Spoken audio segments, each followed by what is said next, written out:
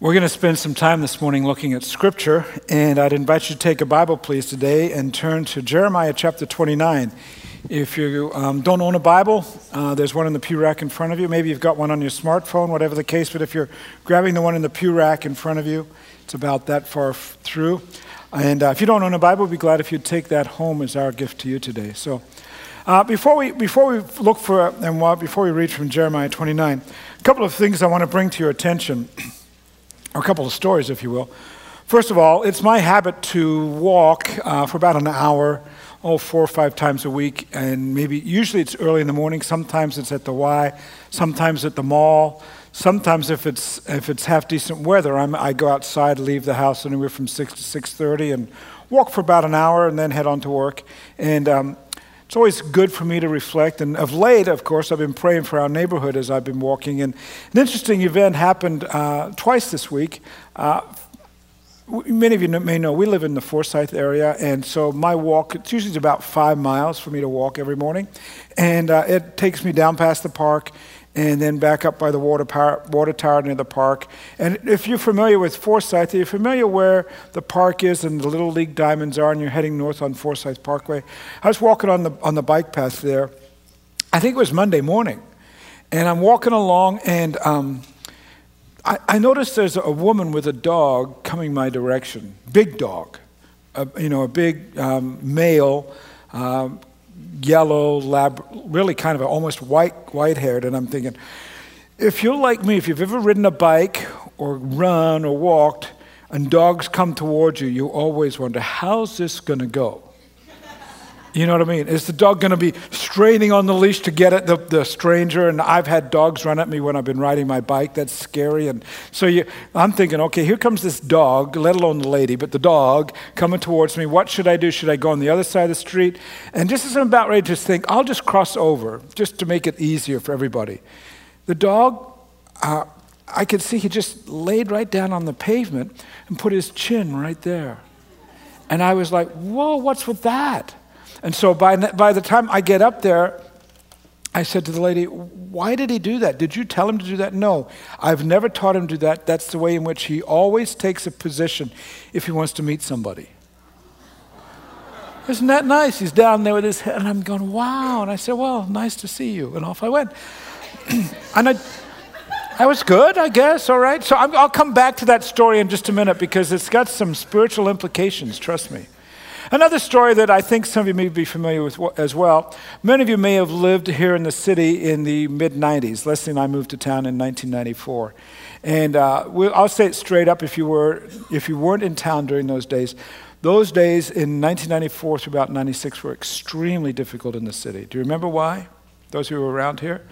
Labor unions and management were at great odds. As a matter of fact, it was a very difficult time in the city. The economy was in the doldrums. There were 3 labor struggles going on. And at the time, the national labor union leaders, so leadership from around the nation, looked to Decatur, and they actually described the labor struggles here in Decatur as war zone battles. And now there are some books that have begun to come out. Here it is, 20 more plus years since then, reflecting on those times. And I'd like you to hear some language from just one of those books. And I need to tell you, it's rather inflammatory language. It comes from the position of the unions. And if you're don't understand that, then not everything you're going to read, you're going to agree with, and neither do I. But at least it sets the tone for what it was like to live in Decatur in that period of time. Here's what one of these books says. For nearly 3 years in the 1990s, the central Illinois town of Decatur, that's us, was the epicenter of a series of labor battles that crystallized many of the crucial issues that faced the labor movement. We had strikes at Caterpillar and Bridgestone Firestone. Of course, we eventually lost Bridgestone Firestone. There are some who would say that that's part of the reason we lost that company here in town, the strike there. And the lockout of the more than 700 workers at the A.E. Staley corn processing plant. Now, here's where the language gets rather inflammatory, but I've just let it sit where it is. I didn't write it. It's just there. It pitted older unionized workforces against ruthless multinational corporations determined to turn back the clock to the pre-union era. I don't know that that's exactly what was going on, but that's how this writer is characterizing that moment. Certainly his next statement is true. At one point in 1994, an estimated 1 in 4 blue-collar workers in the city was on strike or locked out. And that's as Les and I moved to town. That's what it was like. And workers in Decatur described their city and state as a war zone. Soon, labor activists around the U.S. began to refer to the 3 struggles as the war zone struggles. And I need to tell you, friends, those struggles, for those of us who lived through them, they didn't help the nation's view of our community in many ways. And particularly, we heard, as we were moving to town, we heard from other people who had recently moved to town and who continued to move to town in the years after that. We just hate living here. And I would need to tell you that that sort of thinking never struck home with us. It never resonated with us. It seemed from Leslie and I, from our perspective, the moment we arrived in town, we were natives. This is where God had placed us, and we were all in. And for some of you who grew up in Decatur, you just push against, and I would join with that, we push against any sort of sense that this city is not a good place. I mean, that's not been my experience has been, this has been a great place to live and a wonderful place to raise our children. Deep within my soul, I have an understanding of this city being a community made up of people who are made in the image of God. And we are no different than any other community or no different human beings than those who live in other communities, whether it be in Central Illinois or anywhere else in the world. The men and women of this community, the children of this community, are people who are made in the image of God, and by being made in the image of God, they are people of worth. We are people of worth. I've never felt stuck, never felt assigned, never felt I've been dispensed to live in Decatur for 22 years. No, never felt boxed in or trapped, not in any way. I have, I think, a clear understanding of some of the issues our community faces, particularly after living here for 22 years. But I also see great potential and great possibilities. And that's what we're going to read about in Jeremiah 29. How godly people view the communities in which they live. So before we read Jeremiah 29, and before I tell you the rest of my story about that dog I met, I want to give you a little bit of background to Jeremiah 29. It was written some more than 500 years before Jesus was born. We do know this, that what happened was there were a number of Jewish people. The Jewish nation was living in and around Jerusalem. And we know that at the beginning of the 6th century BC, the Babylonians came in and they wiped out much of the nation. But they didn't kill all the leaders. As a matter of fact, they took some 3,000 leaders, political leaders, religious leaders, the business people, anyone who had any skill set that they could use in Babylon. They literally tore them out from Jerusalem and around the countryside there and shipped them off as slaves to Babylon. And when the slaves got there, they had this understanding. They thought, we're only going to be here for a very brief time and we're going to get to go home. But the truth of the matter is the military setting and the political setting of that day meant that there was no way they were going home early. It actually took them 70 years to get back. And in the midst of that, Jeremiah, the prophet in Jerusalem, writes to the people in Babylon and tells them, this is what you should expect in the days ahead. All right? That's the background to Jeremiah 29, how godly people live in a place or work in a place, reside, get their headspace around where God has placed them, and how they work that out. Jeremiah chapter 29, verse 1. This is the text of the letter that the prophet Jeremiah sent from Jerusalem. So it's coming from Jerusalem to the surviving elders. Some of them must have died along the way as they went from Jerusalem to Babylon. It's sent to the surviving elders among the exiles, to the priests, the prophets, and all the other people Nebuchadnezzar had carried into exile from Jerusalem to Babylon. Now, there's something fascinating about this passage of Scripture right here, and that is, right off the bat, you need to know. While this is between 500 and 600 years before Jesus was born, and while a lot of biblical history had taken place prior to this event, this is the first time in Scripture that we actually have a letter. It's text. We know exactly what was written. And there's something to be said about that. Think about what as God puts together Scripture and as He uses human beings to put it together, that the first time that there's something of importance that is written down, that is in a letter form where you see the full text, is when it's written to people who are living in a place where they don't want to live. What's that say? It's important for us to pay attention. What happens? The verse 4 is where the letter starts. This is what the Lord Almighty, the God of Israel, says to all those I carried into exile from Jerusalem to Babylon. Build houses, settle down. They think they're going to be there just a brief period of time. But Jeremiah is saying, no, that's not the case at all. The word of the Lord is you're going to be there a long time. So build houses, settle down, plant gardens, eat what they produce. If you're going to plant a garden, you're expecting to be there at least harvest time, right? So it's going to be 4 or 5 months. Well, that goes beyond that. Marry, have sons and daughters. So marriage and sons and daughters, you're talking at least 9 months, right? Well, it goes beyond that. Marry and have sons and daughters. Find wives for your sons. So now stay there for long enough for a second generation. And give your daughters in marriage so they too may have sons and daughters. So we're talking about 3 generations removed. Increase in number there, do not decrease. Also, seek the peace and prosperity of the city to which I have carried you into exile. Pray to the Lord for it, because if it prospers, you too will prosper. This, friends, is the crux of this series, sermon series that we're working on right now. This love where you are. When the graphic comes up next time and you see the little red dot, pay attention to that red dot. Maybe like the pin dot that you see in a Google map. Love where you are. Because what this passage is all about, it teaches us how we are to be people who love the community where God has placed us. The Jews are in Babylon. They've been torn from their friends, from their family. They've been literally torn out of their homes, out of their vocations, out of all the things that were familiar to them. They now have to speak a different language. They have been ripped away from their culture. And yet God says this, settle down. Seek the peace of the city. Seek the peace and the prosperity of the city where I've placed you. And apparently, if they were willing to do so, verse 7, seek the peace and prosperity of the city to which I've called you, to which I've carried you. Apparently, it says if you pray to the Lord for it, because if it prospers, you too will prosper. You ought to pray for the place where you're living, where I've put you. And by the way, if that peace and prosperity comes to that place, then peace and prosperity will come to you. In other words, invest your lives in the place where you're living. And as you invest, you're going to see other people invest, and you're going to see, well, you're going to put it this way, if you will. In our language, it'd say, a rising tide raises all boats, doesn't it? That if you've got a bunch of boats in the water, it doesn't matter if it's a new boat, if it's an old boat, it doesn't matter if it's a big boat, it doesn't matter if it's a little skiff. When the tide goes up, all the boats go up. And God's word through Jeremiah to these exiles, to these captives is, you may be a reluctant guest, but on the other hand, settle in.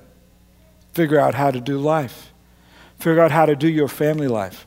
And don't push pause just because you're in a place that you didn't expect to be. As a matter of fact, look at how he puts it in verse 4. This is what the Lord Almighty, the God of Israel, says to those I carried into exile. In other words, it would appear these people who are there miles from home, they're going to be there for 70 years, and yet God says, I'm the one who put you there. And what does that mean? That means you have to be willing, he's saying. You have to be willing to submit to the plan of God. See, friends, if we're going to follow God, if we're going to do what God calls us to do, then we're going to be people who submit to what God calls us to do. Following involves submission. There can be no other way to put it. And apparently, Jeremiah 29 verse 7 says, if we follow, we're supposed to seek the peace and the prosperity of the place to which we've been called. You would say, I bet many would say, well, you know, I'm all for that, and I'm willing to read what Scripture has to say, and I'm glad I have it in English, but do you know any Hebrew? And how many people, I would suspect very few people in the room would say I know any Hebrew words, but I would bet you know one Hebrew word. What's the one Hebrew word you know that probably when Jewish people meet each other they say? Did you know that's the Hebrew word that's used right here in Jeremiah 29 verse 7, where it says, seek the peace and the prosperity of the city? The word there, peace and prosperity, is one word. It's translated into 2 English words for us here, but it's one word. It's shalom. And it means peace and welfare and prosperity and blessing. And it's a case of this where it's not like, well, I just pray that nothing bad happens. No, the word shalom there is not a pullback word, it's a push forward word. It's it's an investing word. It's not just the absence of conflict, if you will, but much more so there's this notion of this positive blessing, particularly as it relates to a relationship with God. So if I'm going to speak shalom into somebody's life and say shalom to them, if I'm going to do that for this city, if you're going to do it for the community where you live as well, it's going to be a case that I am going to be used by God not just to avoid conflict, but to step into their lives so that I can bring them into a right relationship with God. What's fascinating about this passage of Scripture is that you could search all of antiquity. You could search throughout all of the Scripture that we have. You could look through all the ancient writings of any culture, including Jewish culture. And you know there's only one place where you will find captives living in exile told to seek the shalom of the city where they live. It's right here, Jeremiah chapter 29, verse 7. The only place in all of antiquity that says, hey, you may not be where you want to be, but if you're going to follow me, then you're going to seek the peace. You're going to invest in the place where you are. See, it's one thing to say, okay, God, I want peace and prosperity in my home, in the place where I want it to be. But what if God has you working in a setting you don't want to work, or in a vocation you don't want to be in? What if God has you placed in a neighborhood where you go, these aren't my people? Well, apparently, God says, I put you there. I want you to stay there, at least for now. And while you're there, seek the shalom of the place where you are. Now, when we read Jeremiah 29, probably you've never heard that before, because there's another passage of Scripture here in Jeremiah 29 that is very well known. It's verse 11. Do you see it there? As a matter of fact, I'll just say this. Verse 11 gets printed on mugs. If you go to a Christian bookstore, you got them on mugs. We have them on some wall hangings here in the church, and I've seen them around the building. People like it, and they put it up in their classroom, whatever it may be. I've seen it on bookmarks, and we like it. And it's Christian art. It's sometimes what I call Jesus junk. You know, it's stuff that you eventually put in a garage sale. Go, I'm tired of that. But who are we kidding? This is wonderful Scripture, to Jeremiah chapter 29, verse 11. But can you read verse 10 with me beforehand? Some of you going, I can't believe he just said that. Well, it's the way it is. I know how. Anyways, it says, verse 10, this is what the Lord says. When 70 years are completed for Babylon, I'll come to you and fulfill my good promise to bring you back to this place. Great news. After a period of time, we're going home. For I know the plans I have for you, declares the Lord. Plans to prosper you, not to harm you. Plans to give you hope in the future. Then you'll call on me and come and pray to me, and I will listen to you. And we love verse 11, don't we? We like it that God has a plan and a future for us, and there's an end to what we're doing. And I love landing there. Perfect. God, at that point, it's not Jesus junk. At that point, it is God's word to me that there is a reason that I'm where I am. But may I remind you that while God has a plan in mind for us, that plan is not set in a vacuum.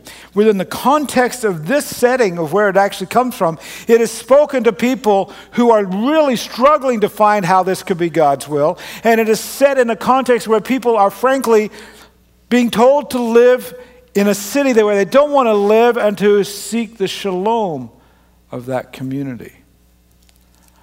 I trust that you are living where you live today because you have a real clear sense that that's where God's put you. Oh, you may not be there forever. I get that. But can you seek the shalom of the neighborhood where you live? That's why last week we asked you to do this. Do you see those cards in your program again today?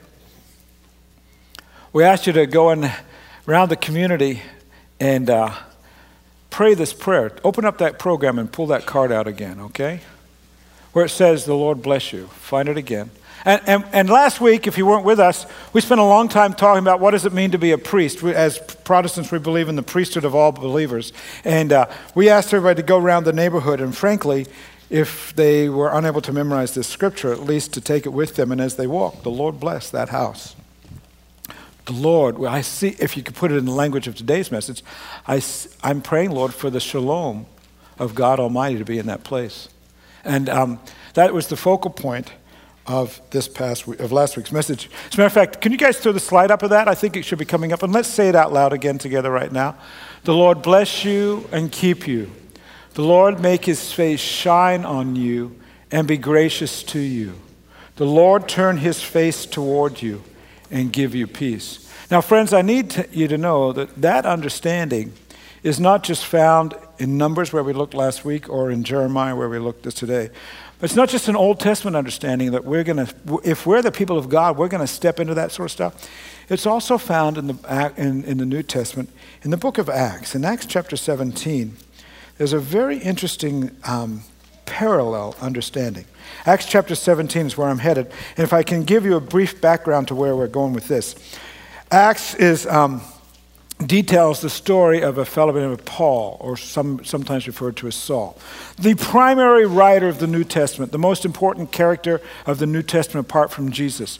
And in his travels, he ends up as a Jewish man in Athens. So he's in a Greek city where he is one of very few Jewish people, and there are all these people around him who don't know anything about Jewish religion, let alone the fact that he is a Jewish Christian and that he believes that Jesus Christ is the Son of God. And he's trying to bring all these Gentiles, if you will, these Greeks, up to speed with what God has done, and he's just explaining the full meta story of God. And in verse 26, he says this, from one man, he, God, made all the nations, that they should inhabit the whole earth. And he marked out, God decided, God wrote, God put in place, he marked out their appointed times in history. In other words, God put individuals in particular times in history and the boundaries of their lands. And he put them not only a particular time, but also a particular place, the boundary, the property line of where they were to live and where they were to carry on their lives, okay? And God did this. Why did God do that? God did this so they would seek him and perhaps reach out for him and find him. Wow. What Paul is saying, in other words, your time, my time, he's telling this to the Greeks, but it's very applicable to us. And it translates back into the people of Jeremiah 500 years beforehand. That God put you in the place where you live, and in the settings where you go, and in the vocations that you're in right now, and in the relationships you're in right now. God specifically marked out those times and those boundary lines, and there's like, if you will, a corner pin dug, pounded into the ground that says, this is where the line is of this person's life, just like you have in your property at the house. The places of your life are marked out by God. And why was that the case? So that you'll reach out to other people. In other words, God has uniquely placed you in the neighborhood where you live, in the apartment building where you live, in the farm area where you live, whatever the case may be. God has put you there specifically for a reason. I could push it this way, if you will, that all of us sitting in pews today are uniquely the primary vehicle that God is going to use to reach into the neighborhoods where we are, bringing them into a relationship with God. I'm very clear about that. I have no doubt about that. Because who are we kidding? The church, or our church, could do all kinds of programming. We could have all kinds of ways in which we could say, hey, y'all come to the community. But that programming is completely ineffective unless you are involved in the relationships with the people in the community. And to go back to that little red dot that you've been seeing on these in this graphic that Crystal designed for us. A year ago, we wondered where everybody in the community was living. And so we did some number crunching. Actually, we put it all in the computer. It took a number of hours for the computer to spit out a graphic that would show us where everybody lived. And I've kept this for the last year thinking, I need to use this. And so I want you to see with all those little dots where all of our people from First Christian Church of a year ago lived, and we have more people since then. Here's a Google map, okay? And there are places there where there are multiple people living. You're saying, well, there's more than that. Well, yeah, but I want you to see how widespread our church is and how we could impact this city, how we could seek the shalom of the neighborhoods in which we live. Which takes me back to the dog I met on Monday in my neighborhood. Because I'm walking along the same path Tuesday morning, about the same time, 20 after 6, 6:30, something like that. And I'm walking along, and here comes the lady with the lab again. And again, 30, 40 feet away, I'm not thinking I need to get off the sidewalk this time, okay? The dog is not straight. The dog immediately goes down on all fours again and puts his chin on the pavement. I'm thinking, this is so cute. Because I use the word cute all the time. Anyways, you're such a cute dog. No, I didn't do that, but nonetheless. So I come up to the lady and I say, so he did this yesterday. Yeah, he does it pretty well for everybody. It means he wants to meet you. And I said, does that mean he wants me to touch him? Yes, he'd like you to pet him. I said to her, is it okay if I pet him? And she said, yeah. So I reached down and I just fondled his head for maybe 4 or 5 seconds and stood up. But the second day, this time when I did this I think this was Tuesday, when I stood up, the dog did something different than he'd done the day before. See, the day before when I'd come up and he'd been laying there on the ground waiting for me to say hello, I walked on and he stayed there. He stayed there on the ground. But this time when I went up and I actually reached out and touched him, he stood up and he was ready to leave. Here's the spirituality of this. Here's my understanding is early in the morning this word from God, if you will. This dog has really spoken to me. Not that God's a dog, but backward. Oh, God. There's a joke there somewhere, but we'll pass on it. Here's my thinking. You've got this dog. What's a dog want to do at 6 o'clock in the morning? They want to go on a walk. They want to stretch their legs, okay? That's their task. They're ready to go somewhere. But this dog, in an effort to reach out and be touched and to speak into the lives of other people, the dog interrupts his daily walk.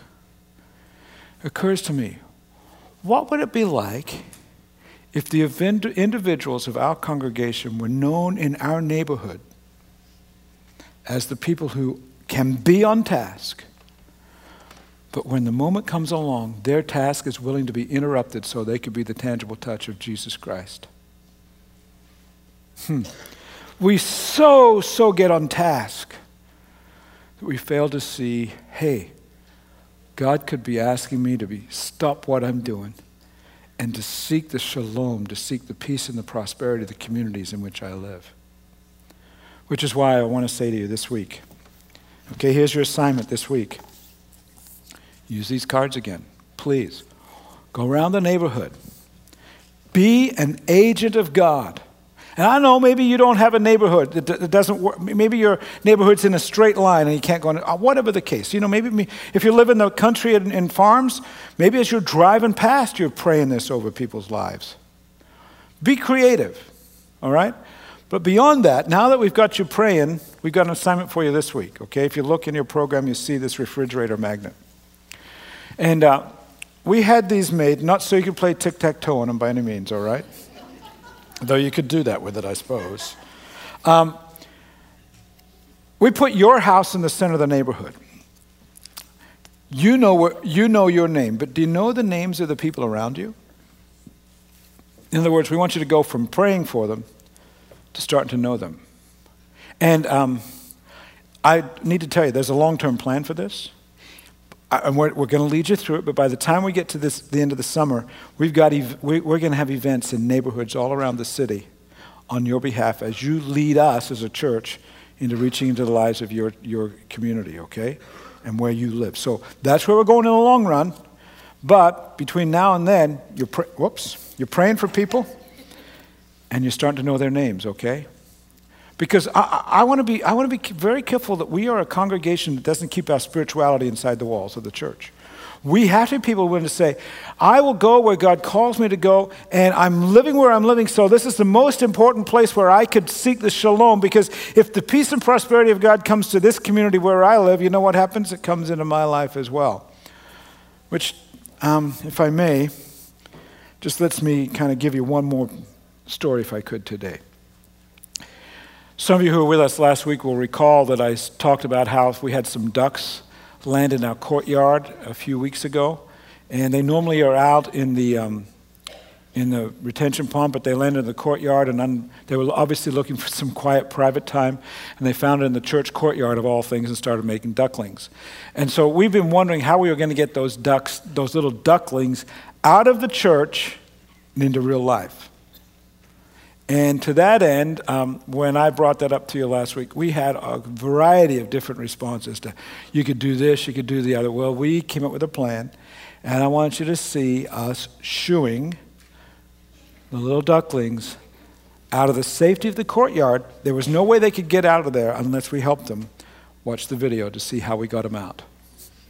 How do I say goodbye to what we had? The good times that made us laugh, how to weigh them bad. And I thought we. Well, it was great they were great for a sermon illustration for 1 week. But for rivers gone away, it's so hard to say goodbye to yesterday.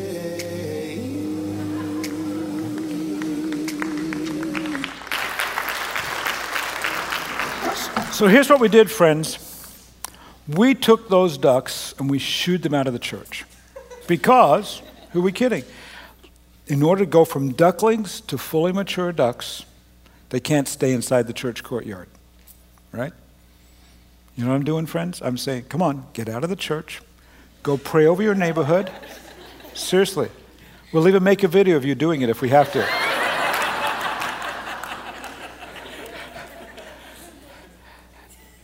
Get out there, guys. Go pray over your neighbors. Seek this peace and prosperity of our city and the neighborhoods where we live, and let's see what God does in the days ahead, all right? You up for it? I am. Would you stand together and let's pray? Lord, I thank you for the individuals in this room today who make up the church called First Christian. Lord, you have enabled us to do so much in this community in the past. And our deepest desire is that we would never stop with what we've already accomplished. But instead, God, that we'd be a congregation that, well, Lord, as the language is, we want to be shooed out of the church. We don't want our spirituality stuck here. We want it to impact our community. And Lord, and specifically the neighborhoods where we live. So we are, Lord, going to seek the shalom, the peace and prosperity of Decatur as a whole and the individual neighborhoods where we live. Help us to do that, God, with a sense of your direction. In the name of Jesus Christ, amen.